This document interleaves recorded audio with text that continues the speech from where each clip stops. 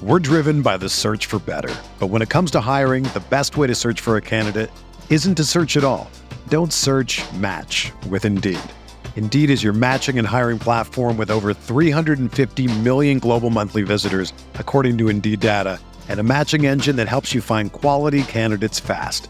Ditch the busy work. Use Indeed for scheduling, screening, and messaging so you can connect with candidates faster.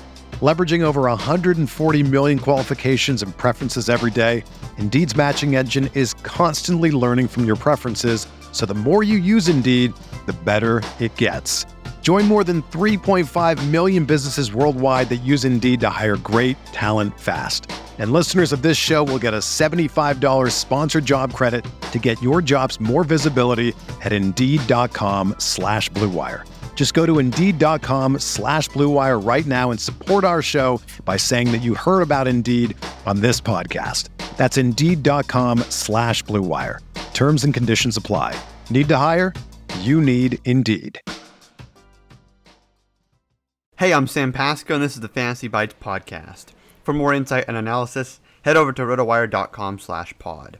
We first start with the top player notes in the NBA. Chris Paul will not play in Game 2 against the Clippers on Tuesday.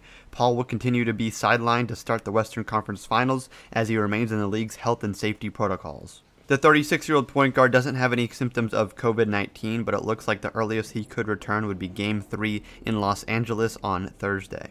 In NFL news, Chiefs defensive end Frank Clark was arrested and charged Sunday in Los Angeles with felony illegal possession of a firearm.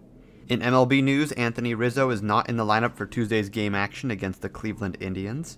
The first baseman gets a day off amidst a tough 12-game stretch in which he hit just .154.